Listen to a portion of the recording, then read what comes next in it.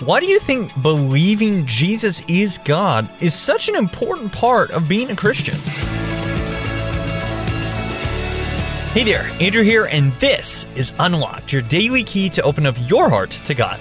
Have you ever thought about Jesus' relationship with God?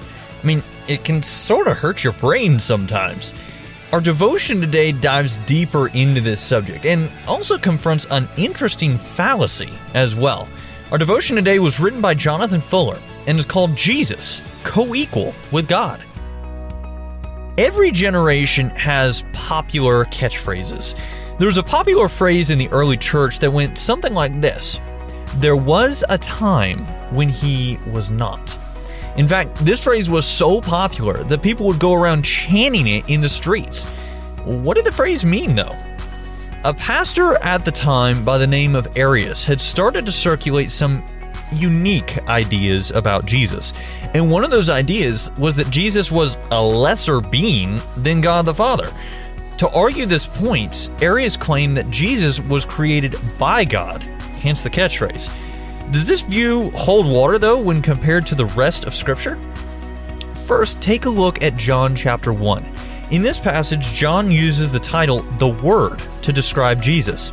Not only was Jesus with God in the beginning, in verse 2, he himself was God, in verse 1.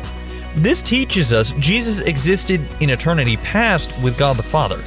Notice John also writes, "All things were created through him, and apart from him, not one thing was created that has been created." If Jesus created all things, then how could he have been created? What about Colossians 1 verse 15?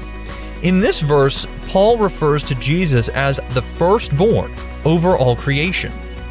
Does that mean Jesus was created or born from God? No. In Bible times, to be the firstborn was considered an honor. In this passage, Paul uses the term as a title, indicating that Jesus deserves to be honored above all creation. In the following verse, Paul writes that everything that exists has been created by Jesus, just like John wrote in John chapter 1. At the Council of Nicaea in AD 325, Arius' belief that Jesus was a created being and less than God was rightly rejected. We would say that Jesus and the Father are separate persons, but both fully and equally God. There was not a time when he was not. So let's talk about this. What are some questions going through your mind right now? Why do you think believing Jesus is God is such an important part of being a Christian? How would you respond to someone who believes that Jesus was just a good teacher, but he wasn't really God? The controversy with Arius eventually resulted in the Nicene Creed, a brief summary of the gospel that unites Christians from around the world and throughout history. This creed is still read regularly in many Christian churches today, and if you've never read it, definitely check it out. Now, as you and I can read in John chapter 1, verse 1, "In the beginning was the Word, and the Word was with God, and the Word was God." Now, I'd encourage you to read John chapter 1, verses 1 through 3, Colossians chapter 1, 15 through 20, and Hebrews 1, 1 through 4 to help keep God's Word alive in your life.